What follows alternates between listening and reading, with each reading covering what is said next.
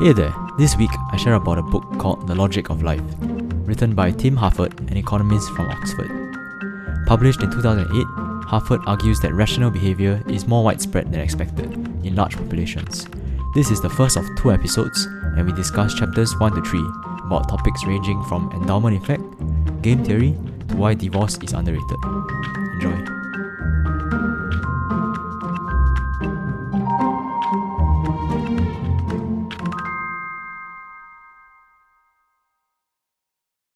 Okay, what is up, John? How are you? Hey, I'm doing quite well. How about you? Okay, not too bad. Are you excited to start school in like 2 days, 2, 3 days? I used to look forward to this day for a long time, but now Yeah. that the day is finally here, it's really hitting differently.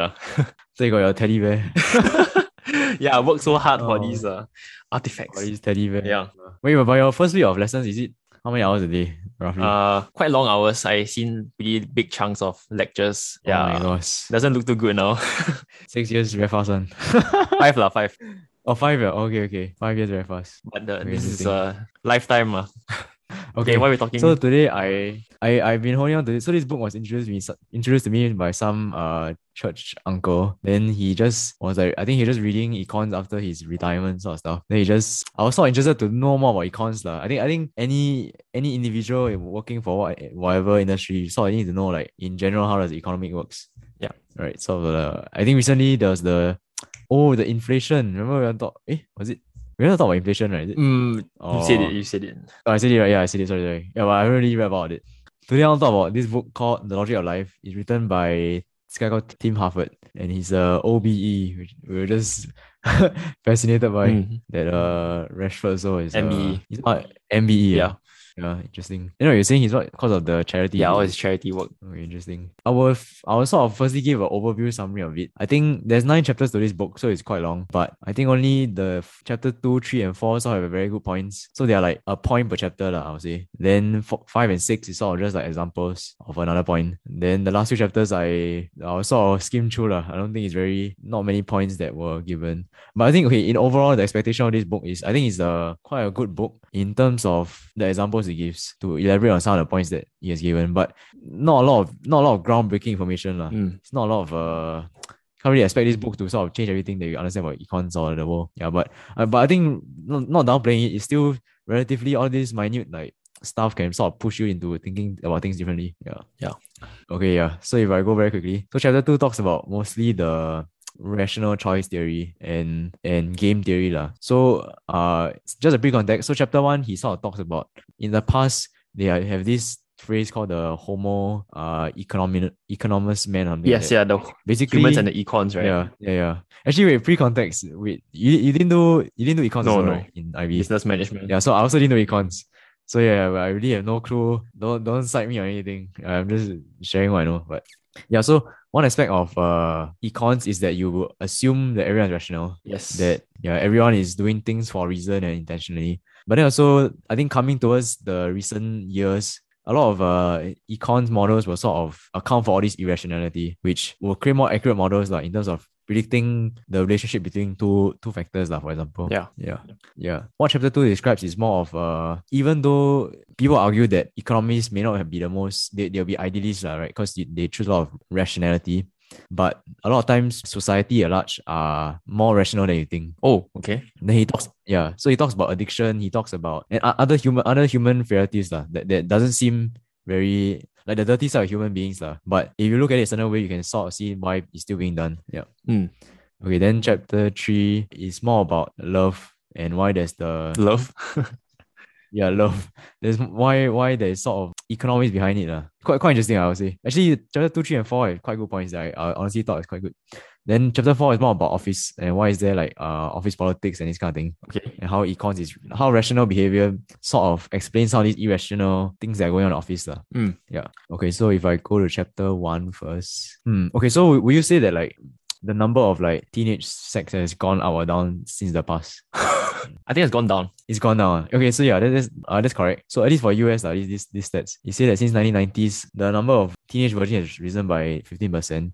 But the interesting thing I found out was that oral sex happens more. Mm. So and I think you can really think it quite fast out of the top of your head is because oral sex you don't have all these kind of or less prone to all these kind of the transmission of disease. You still get it lah, but And yeah, like it's less risky. yeah, you still get it lah. Yeah, but so one of his points in saying that genius is more common is because he's saying that even for this problem of teenage sex, which I don't think it's a problem in Yeah, it's Singapore lah, at not. least, Yeah. or it's not so at least in our circle lah, it's not so seen as a like a good thing to do, Yep. I guess. But I can imagine that US is still quite like a talked about thing. Yeah. So but he's just saying that kids are a lot more rational than people think lah. Yeah. There's a lot of So the point I is can't think that of it. he's saying Yeah. that oral sex is more popular because the teenagers know that it's less risky than normal regular sex. Yeah, exactly. But Yeah. Okay, I guess the way he ended this book or sort of sold these stats was that a lot of parents may be complaining about why their kids are having oral sex. I think his argument to this is actually you must think about it very logically. Is that because it poses a lot less threat to a lot less cost, I would say. Because you obviously if you have oral sex, you won't conceive a child, that kind of thing. A that's lot true. less That's true. dangerous. But I think this is Yeah, an yeah. overly charitable like point of view. Like you're giving the teenagers too much credit. You know Like what? you're giving the teenagers more credit than they may actually deserve. Then they should That's They true may that's just be true. like, oh, I just Like, want to try everything. Then like, oh, yeah, that's not wrong. That's not wrong. could be. Yeah, but you can't rule this point out either lah. Mm.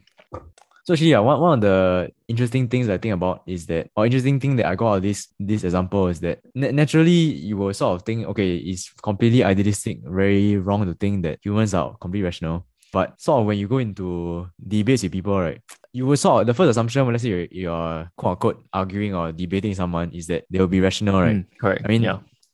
as you should be lah, most of the time, or like logical lah in a sense. But some things that the human emotions play is because they value different things lah. So econs when you assume the meaning of rationality means that you respond to incentives. Correct. Yeah. Yeah. So if there is an incentive to do something, then you do it. If there is a punishment to it, then you won't do Yeah. it. Correct. Yeah. Yep. So similar to this, a lot of debate or argument stems from the fact that people value different things differently lah. Yeah. Yeah. So yeah. So it's not a very major point lah, but yeah, Wait, quite where were you interesting to getting realize at? that. No, as in, so I'm trying to get it is naturally that human emotions are struck because people can't verbalize what they see as important or see as of value. But naturally, their human nature will just be like, oh, okay, this is important, so that's why I feel for it. Yeah. Yeah. So for example, the first thing when we think of not having sex as kids, right, we think of not having the cost, like the physical cost of having a baby, all the procedures. But then there's also the fear of AIDS and parental disapproval, which is what you will feel lah. What not things that you will think about, but just what you feel. Yeah, correct. Yeah. Yeah, emotions are quite important. Yeah, but then to some people, parent disapproval isn't an important thing, so they don't feel it. Then it's just not a factor they consider. Yeah. Okay lah, but it's not very big point. It's not a mind changing point. Yeah, but okay, moving on. I don't know why he brought up this point again, but he brought up this author Daniel Kahneman, which is the one. Oh, I think love. you Yeah, mentioned okay. before. Yeah. He's the one that wrote what? He's the one that Thinking wrote Fast and Slow. Thinking Fast and Yeah. Slow. So he gave one example of him conducting an experiment, but I don't know how is it related. I think he's just trying to say that humans can be logical and illogical at the same time or just inherently. So Okay. I can't remember what he did. But his finding was that experiments show that people have different choices depending on how the choices are framed. I don't think any example for that. Maybe I can try and think of some examples. Okay, so this is not his book, but basically there's this example where okay, actually there's a lot of examples, but I can't find what's the best one. Okay lah, so let's say so what he means by people can be logical but also very illogical at the same time is that our minds are very susceptible to a lot of biases. Like so we have a lot of different ways to think about things. So let's say there's this guy who's trying to promote some life insurance or something lah. So if you frame the thing as if you buy this insurance, then you have a 70% chance of like saving this amount of money or something. But then on the other hand, if you frame it as a loss, so like if you take this insurance, then you have a 30% chance of losing something. Then people would be very loss averse and they're more likely to choose the insurance policy. Yeah, so like this is just one small example. It's exactly the point. So the number itself doesn't change, right? Yeah, so the number of, and all the probabilities are all remain the same. So just the matter of framing it will change the outcome. Yeah, exactly. Yeah, so that's what he means. I think he brings up this point. I mean, this author brings up this point somewhere later along the line about the comparison between auctions and just normal sales, which is one of the points that one of the main points that I got his book was that even for businesses, the way you market something or the way you sell something matters a lot. So for example, auctions, the game of the auction is always trying to outbid the next. If you really want it, it's about to outbid the previous bidder. Yeah. So putting it more concretely, let's say I just have a jar of 10-cent coins worth $10. But nobody knows that, okay, let's say a 10-cent coins, a jar full of 10-cent coins worth $1,000. So it is a game of, it's similar to that game where, like put in primary school, how many balls inside this container, that kind of thing. Yeah. But now it's more of how many coins are there inside this container. So in this auction, they're trying to evaluate this jar based on the size, based on how big one container is. How big one 10-cent coins, how big one container is, then see whether they can bid to that average value. So what they found is that on average, when you put this in a context of not as auction, that means people are trying to figure out how much does this jar of n number of coins cost. They will sort the average of the big crowd will always get it correct, roughly correct. Yeah. But when you put it for auction, it will always go much higher than people expect. Even though, because this is a physical thing, it's not like painting which could appreciate in value. Like these are just physical coins. So there's no incentive to pay more than you should. But naturally, people still do because they have their hope that I don't want to lose, or that there's the hope that there could be earnings lah. Yeah. Yeah. But a lot of the times people overbid because that's the only way you can win. That's true. Yeah. Yeah. So even in business settings, like the way you sell something matters a lot. Yeah. Which also why a lot of times, I'm not sure if have you seen the NFTs, the non-fungible tokens, Yeah. like the artwork. You know that guy that there was one NFT that sold for like 96 billion, 96 million, I think. Which one? Yeah. The famous I can't remember his name, but basically the art piece was 5,000 works. He did over 15 years. So every day he did one digital art piece. Then it was 5,000. But a Singaporean guy bought it, That's the thing. Yeah, it was quite a big news. Wow. Yeah. But yeah. But one of the things I reflected was also, I don't think if you don't use the auction, it wouldn't have gone so high. Because auctions just generate crazy prices. I guess it brings back the point that human emotions like affect our decisions a lot. That's true, yeah, exactly. And it sort of taints your perception of what's important. Mm. Actually, this perfectly goes to the next point. So he brings out another economist called John List. So he was studying puzzling irrational behavior. That means not irrational as in when people are like emotional, that kind of thing, but scenarios where it seems to be people should be rational, but they're irrational. So one thing he brings up is the endowment effect. Yes. Basically, what it means is when people suddenly value things more important because they simply own it. Yep. Yeah. So initially he sort of referenced, and either he did or he referenced to some economic lab tests, like those rats or like so people, but in given some scenario like whatever. But what he realized, and I found this a very good point, economics or whatever. He said that when people are given unusual goods in unusual settings, they make unusual decisions. Yeah. So okay, I would say to say he's not using rats here lah, but when you're using when you're using people, right, it's very difficult to test things in isolation. So essentially that was a good learning point for me. But what he did was he went to a training convention lah. Then he started selling and swapping pins. Like collectible, like those Olympic pins. Yes, actually, I'm familiar with this example. So there's a whole group of people. Yeah, it's the trading convention, right? Then he gave, is it equal amounts of the chocolate at the mug or something? Okay, I can't really remember too well, but I think he just gave two different. Okay, yeah, I think it's pins, okay. He split it half. I think. Okay. Yeah, so one group got the mug, then one group got the chocolate. Then I think they asked the questionnaire at the end, like, oh, do you want to exchange their gifts? Then most of the time they said no because they like the gifts that they had. So this is essentially the endowment effect. Yes. Okay, but one more thing one other thing that he observed out of this whole experimentation was that the one group that did not act irrationally were people who were experts in it. So people who were actually expert pin traders, I guess. Yeah. So because they were expert, they didn't have this emotional attachment to because this new pin they collected probably was just one pin out of many pins that they collected before. Yeah, okay. So then he discovered that actually all these experienced pin collectors were more likely to trade those pins as opposed to those inexperienced ones. Yeah. So his major point he's bringing here is that being rational is not the exact same as being intellectually brilliant, because at large evolutionary pressure has tendencies to produce organisms that behave in a rational way. So what I'm trying to say here is that similar to rats lab tests, right? For many animals, like you can sort of see that they have rationality also. So when you give them incentive, they will do they'll do a lot of wonders lah, right? They can, like for monkeys, have a lot of memory. For rats, they can respond predictably or rationally. Yeah. But what I'm trying to say is that so these pin traders, they might not be intellectually brilliant, but because they have the experience and it's something that is within their comfort zone, they've done so many times, it is unavoidable to be rational. Yes. Yeah. Yeah, exactly. Yeah.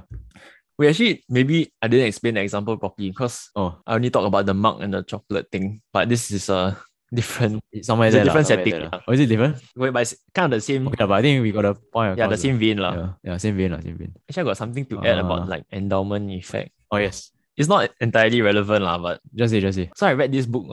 It's called Taste in the Age of Endless Choice. Oh, wow. Okay. So okay, I didn't finish the book, but there's just one point that I remember that the author made is that sometimes a lot of the things that we end up liking, we always choose to like the thing after we make the choice. So so for this example, the endowment effect, like once you chose or supposedly given the gift, right, you formulate a lot of reasons why you like that thing and why you dislike the other option. Yeah. Okay. Yeah, so that's essentially how a lot of us like obtain or like formulate what our tastes are, and it's first by making a choice. Yeah, okay, yeah, that's just an interesting side point. Even for like food preferences, Yeah. just because it's the first few things that I taste, then therefore I'm comfortable with it. Then Yeah, I mean that's could be that's another reason like yeah. Okay, then he carries on to talk about this topic about why some people are rationally ignorant. So previously was a scenario where we learned that regardless of intellectual brilliance, some people still act irrationally. But the rationality just comes from people who are experienced lah. So there's experience, therefore he's rational. Yeah, makes sense. But the next point he's going to bring across is that even though these people are experienced, so they are like experts in their field. Okay. So actually, yeah, so the experts in this field are prostitutes lah. So he's trying to give some rationality behind why, I don't know the stats, but I can imagine that the spread of disease, the focal points, and this phrase focal points will be bring across later, is from this prostitution thing lah, right? Actually, even Singapore, we have the KTV cluster, right? Yeah, okay. It's not only spread of disease. It's not only spread of any sexual disease, but it's a spread of disease. What his point being across is that prostitutes are smarter because it's not that they don't know about sexually transmitted disease. They are pretty well aware because it's their whole job. They need to be aware of the risk. But they still do it because a lot of them earn more than twice of what they could have earned for people in general, of their education. Okay, I'm not sure. He put on some statements somewhere, some stats. He's comparing prostitutes earning to some other group of people, but he's saying they could earn easily more than twice of what they're earning. Okay. So if you think about it from, for example, like a stocks thing, if it's more risky, then you're willing, but the pay is higher, you're willing to match it, right? If more risk, more reward. Yeah. But the interesting thing about the prostitution is that it is risky, but because the inherent risk isn't brought because of prostitutes, is from the clients who are because they are not having this kind of affairs every day. Yeah. They're not having sex every day. So when they come across sex like at this time or that kind of thing, they'll be less aware of all these sexually transmitted infections and like methods to or like all these stats about it, or like methods to prevent it. So for example, just a basic question of to use condom or not, the client will definitely say I wouldn't want to use condom, for example. But as a prostitute yourself, imagine when you know about all this information and you know that this just isn't just your first client that you're sleeping with, tendency is you will definitely use a condom. Yeah, correct. Right? Yeah, but to the client, it's just a one hit wonder. I can imagine not many people. Okay I'm not sure, but some people may not go to a prostitute like very often or like most people won't go to a prostitute very often. Yeah. So, but because of this, it creates a very negative loop, because now, even though they are aware, prostitutes are aware that you cannot, there's aware of these diseases or these STIs, right? They will market their having condomless sex or like raw sex as a higher paid service. Oh. Yeah, because they know that the clients aren't aware of it, but they are aware of it. Okay. And so they are just being rationally ignorant because now they create greater risk. They know the risk, but they also know that it's also more incentivized. Yeah, that's true. But I don't see how they are being ignorant of it. It's just they're making use of the higher value of the service. Right. And they are absorbing the risk on their own because they're not ignorant of the risks. Yeah. Yeah. So I don't really get how it's rationally ignorant. It's just like being smart about it. I think it's more ignorant of the rationality. Like if you really rational, like you can't, okay, even though I said it's a risk and reward, you can't compare this to like stocks risk and reward, because this one is, the risk is sexual infection. It is much higher, is your whole life. That one you can't really value how much a person is. So it's still not being very, very rational. Yeah, true. But yeah. Yeah, but rational doesn't equal smart. So yeah. Okay, I can see where you're coming from, but but this is what he says about it. So just being rational. Okay, I get what he means. It's just like the framing is a bit funny. I guess just he wanted to bring across this experienced traders thing, experienced experts in the field. Yeah. Yeah. Okay, actually no, I realize what he's saying here. So he's saying because of this intersection of people that are experienced and inexperienced, then there's this. Yeah. So previously you are just the pin trading thing. You have your experienced traders and your inexperienced traders not interacting. But now when you have an industry where where your experienced traders are the prostitutes, your inexperienced traders are your clients, their clients, then it just creates a loop of rational ignorance. I guess. Okay, yeah, I see that, yeah. Yeah, I guess. Okay. Yeah, so that is chapter one. Okay, so chapter two goes on to talk about gambling and more so about game theory. Do you know anything about game theory? Not much, not much. It's just that everything in life is a What? game. Yeah.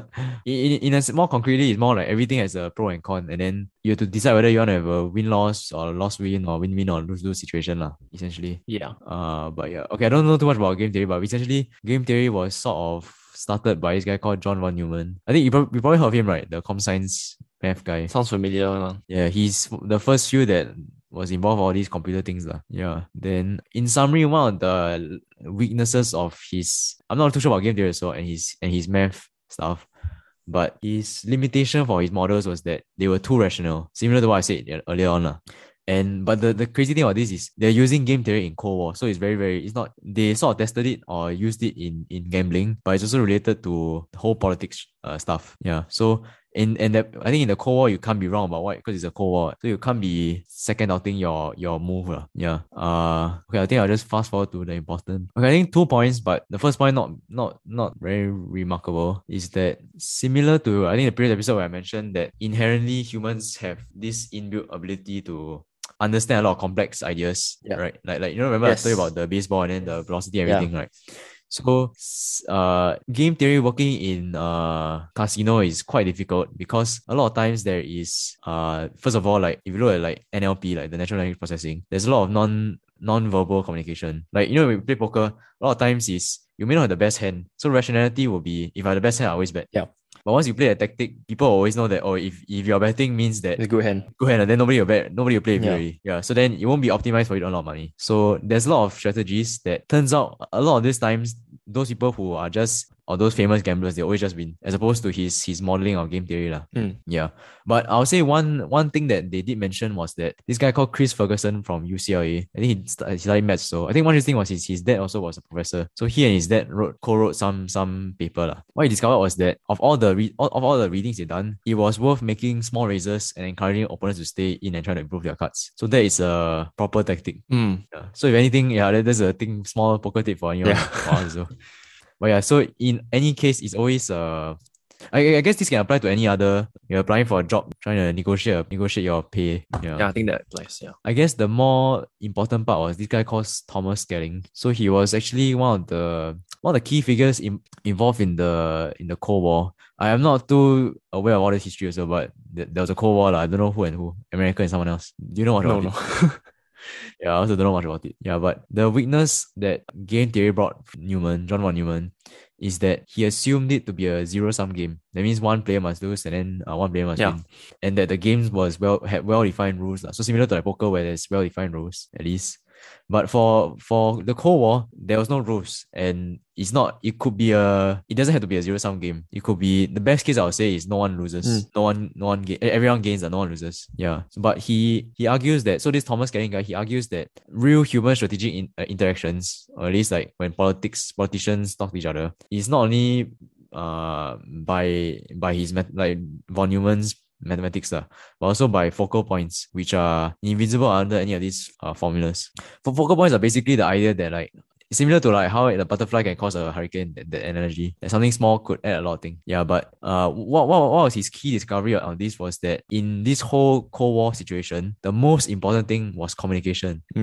Yeah, and this was quite mind blowing to me because when he said focal points, I wasn't very mind blown. But then when he said focal points in terms of I think he was someone that really understood the like how powerful a nuclear war would be. Yeah, and so he was the person that came up with the hotline to Moscow. Yeah, so he realized that one of the major focal points. Okay, like nowadays we have very easy communication, right? But when back then there's no like one of the easy weakness of focal points that could not be intended. That means that it wasn't planned by US, it wasn't planned by Moscow. Was that someone along the line, like the radar operator, might have said something wrong or interpreted something wrong, or not the radio operator, but maybe like the messenger or something like that. And so that's why he created a line to the famous red telephone lah. Yeah, the the emoji, the telephone, Yeah, yeah. is red color because of it. Yeah, because of him. So he's the one that really made it such a he put a red telephone there to make it such that if anything will happen, it won't be because of something stupid. Mm. Yeah. So that was quite impressive, I thought. Or at least historically, like it was quite funny how everything just boiled down to The that. red telephone. Yeah. Okay, it goes on to mention something about how addictions are rational, so but not much that I can elaborate on. Mm. I think in summary, what you're trying to say is just that addictions have a high activation energy. Do they? So Oh, a lot of yes. times Yeah. the incentive to stop is much lower than the incentive to start again. Or continue. Oh yeah, or to continue. Mm. So therefore, like for example, like the incentive to start is you want to just know what's going on lah. And the incentive to carry on is that you have no incentive to stop. Makes sense. Actually, I can kind of link this to some other example about like rationality. So like Yeah. maybe like in the context of addictions, let's say if some person is addicted to like like buying 4D or that kind of thing. Yeah. But let's say that his level of income is not even that high to sustain that addiction in the first place. Yeah. But you can still say that everyone, like his choice is still a rational choice to him, because maybe like if you go into his perspective, he's saying like, oh, this buying this 4D or buying this lottery is my only chance to get a taste of what like riches are, if in the case that he wins the lottery. Yeah, something like that. Yeah. So this That's true, that's true. yeah, Yeah. so this is like just one example of how like every person's like own economic choices are rational to them. Yeah. And actually, you brought a good point as well, because one of the later points in the chapters, he also brings out how individual rationality sometimes brings about overall irrationality, like societal irrationality. Yeah. Yeah, so that was quite interesting. Okay, yeah, but that's about it for chapter two. So it's just sort of like a brief introduction to game theory and some examples. Okay, I thought chapter three and four were quite good points. It was just examples, specific topics but quite good points as well, I would say. I think these two chapters have sort of the main points of the book. Okay. Yeah, so it starts out with this statement. The chapter title is called "Is Divorce Underrated?" Essentially, he's trying to argue that while it's quite a controversial thing to say, but divorce is needed in a sense. Yeah. Okay. That's the conclusion. And I think by the time you finish I finish explaining this chapter, you sort of understand. So yeah. So okay, he starts off by saying that economics is everywhere lah. So that you will see even in a small discrepancy between the sexes. Let's say a room of 50, 100 people, right? You have 51 girls and 49 guys. The effects of it, the demand and supply of it will be very different. So he brings up this statement, which is that love is blind, but then lovers are not. Mm. You get it? Yeah. So people are still rational beings lah, and they can see for themselves what is to them, what is what's how demanded are you, what is your supply, that kind of thing. Yeah, so yeah, he imagines he thinks that the husbands and wife, those married couples really, you can imagine them as sort of like economic unit lah.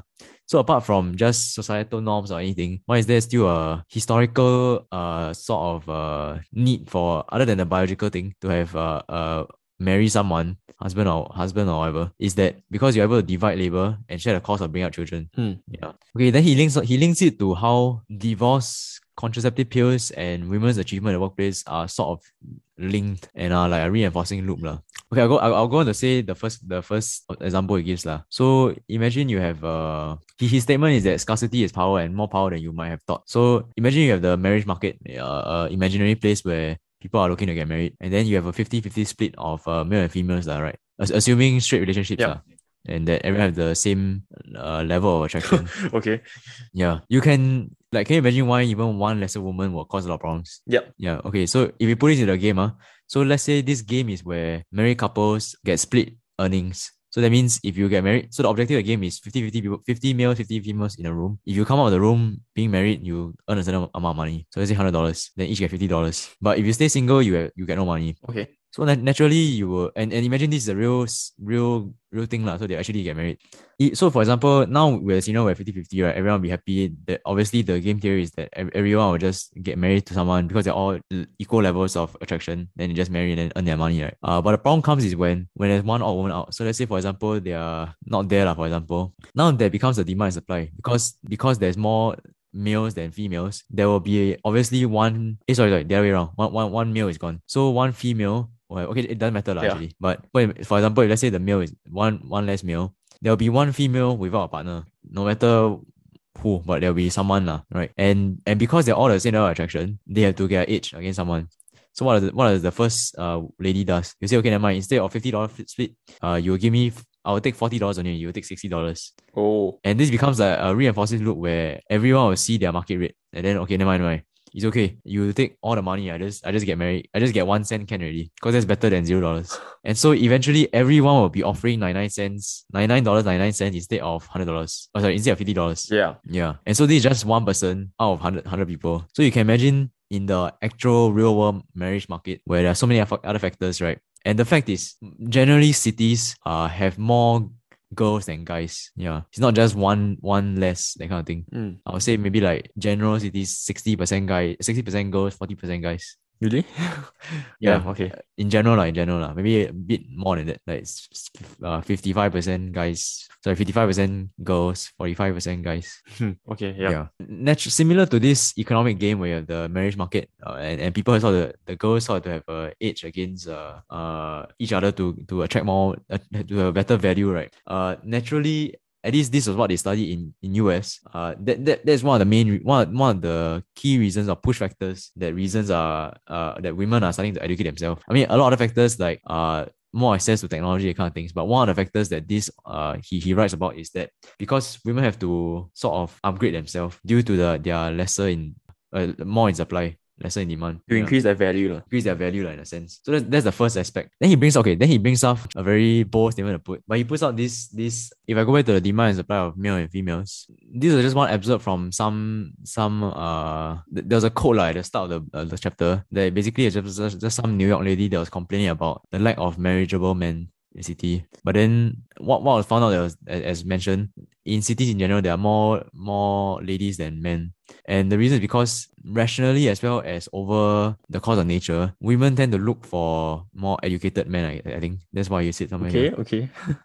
Yeah. So in a sense, okay, he puts his statement somewhere there, but I mean, it's linked in a certain, said in a certain way, linked in a certain way. But tendency is that if you are a less educated man, then you move to the city, move away from the city. If you're more educated, then you move towards the city.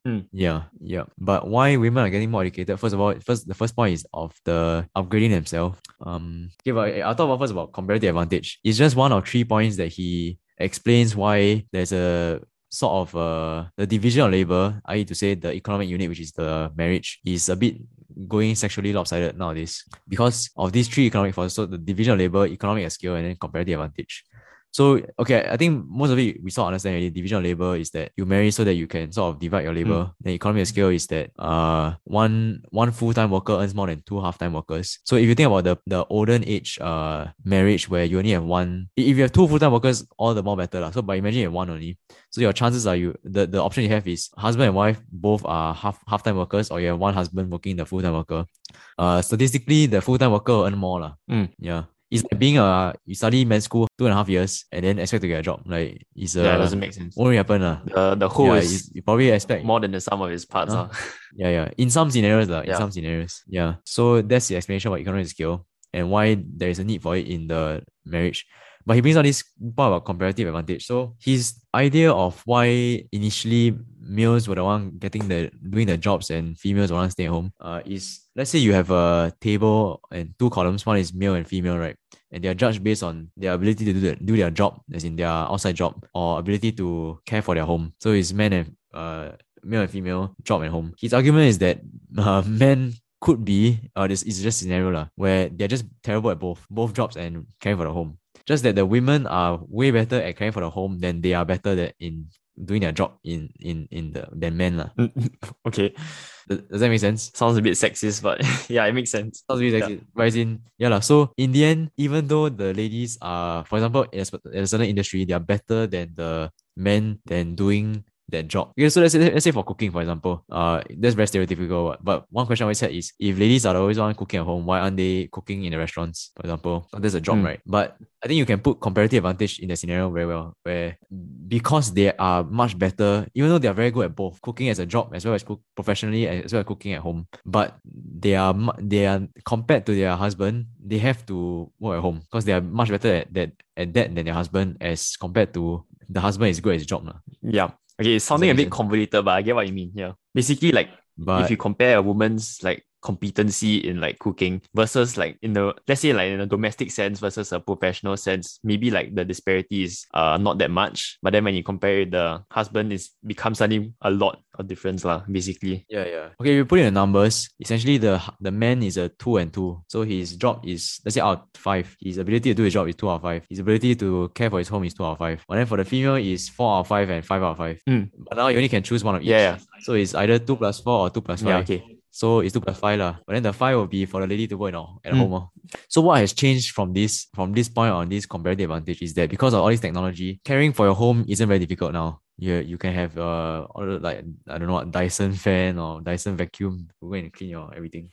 So because of this lesser effort or lesser importance of caring for your home, then there's less strain on women to do that. And there's more leeway for women to go and work. Yeah. And so they can sort of pursue what they are already better than men at, which is doing work, Okay. getting a job. Yeah. Yeah. But then this creates another sort of loop where you have increased divorce rate, or how do I say?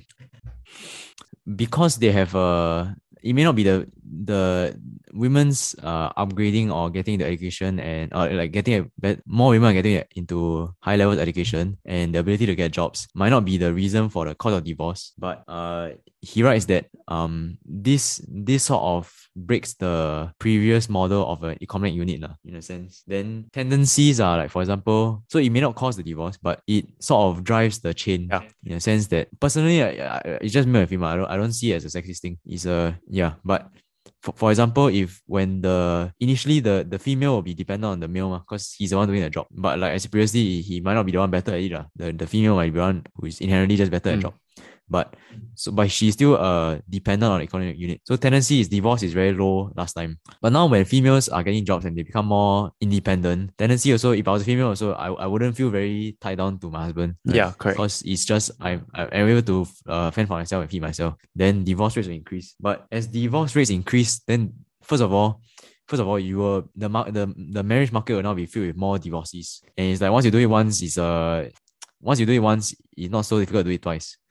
But second of all is you meet people with complicated passes which might not be the best recipe for carry on marriage, I guess. Yeah. Okay, but that one's a bit more complicated. Now by giving women an option to exit sort of quote unquote the marriage, you sort of give men stronger incentive to behave well inside a marriage. So as a result, there's less domestic violence happening in marriages. Oh yeah. That definitely makes sense. So supposedly a lot of partners murder their wife last time. Like seems like you put a statistic there. And then female suicide rates are quite high. Yeah. But I don't think it's quite difficult to see that. So I think you see the movies like all those Godfather, you can see like a lot of the women are mistreated. So yeah. That I mean, obviously, I think in an age where now ethics is more question, right? And large the push factor also is more of this lah. It's more because women are educated now and you can't really, they have exit option lah, which is a good thing lah. Yeah. But so his summary in the end was that while divorce isn't a good thing, there is such thing as an optimal divorce rate lah. Because when you have this divorce rate and women have, that men know that women have this exit option, then they will sort of be kept at their toes lah. But he says that they're 100% sure that it shouldn't be zero. Because once divorce rate is zero, means that tendency is that you go back to the previous economic unit. No? Okay. Actually, okay, I missed one point which he brought earlier, which is that, I mean, just an interesting fact about finding love, I guess, is that basically he tried to look at rationality behind love by observing the speed dating like events. But it's quite a big group of people. So there was an event with like 1,800 men and women. So 3,600 lah. Then what he concluded after gathering all the data of those 3,600. Okay, sorry. The context of those speed dating is that, like those tables, those mini tables, then they will just like meet the person for like 5 minutes to stop. Then after their whole like combination or permutation or how many people they met, they will sort of contact those people that after the thing like who they want to hang out with. Yeah. So that's how it works Yeah. So but what he realized is that a lot of times people are still aware of as I mentioned, love is rational, but love is not rational, but lovers are. But people tend to settle more than they're looking for the one, if that makes sense. Yeah, this is what I said earlier, right? Like we rationalize the choice after you made it. Oh, yes, exactly.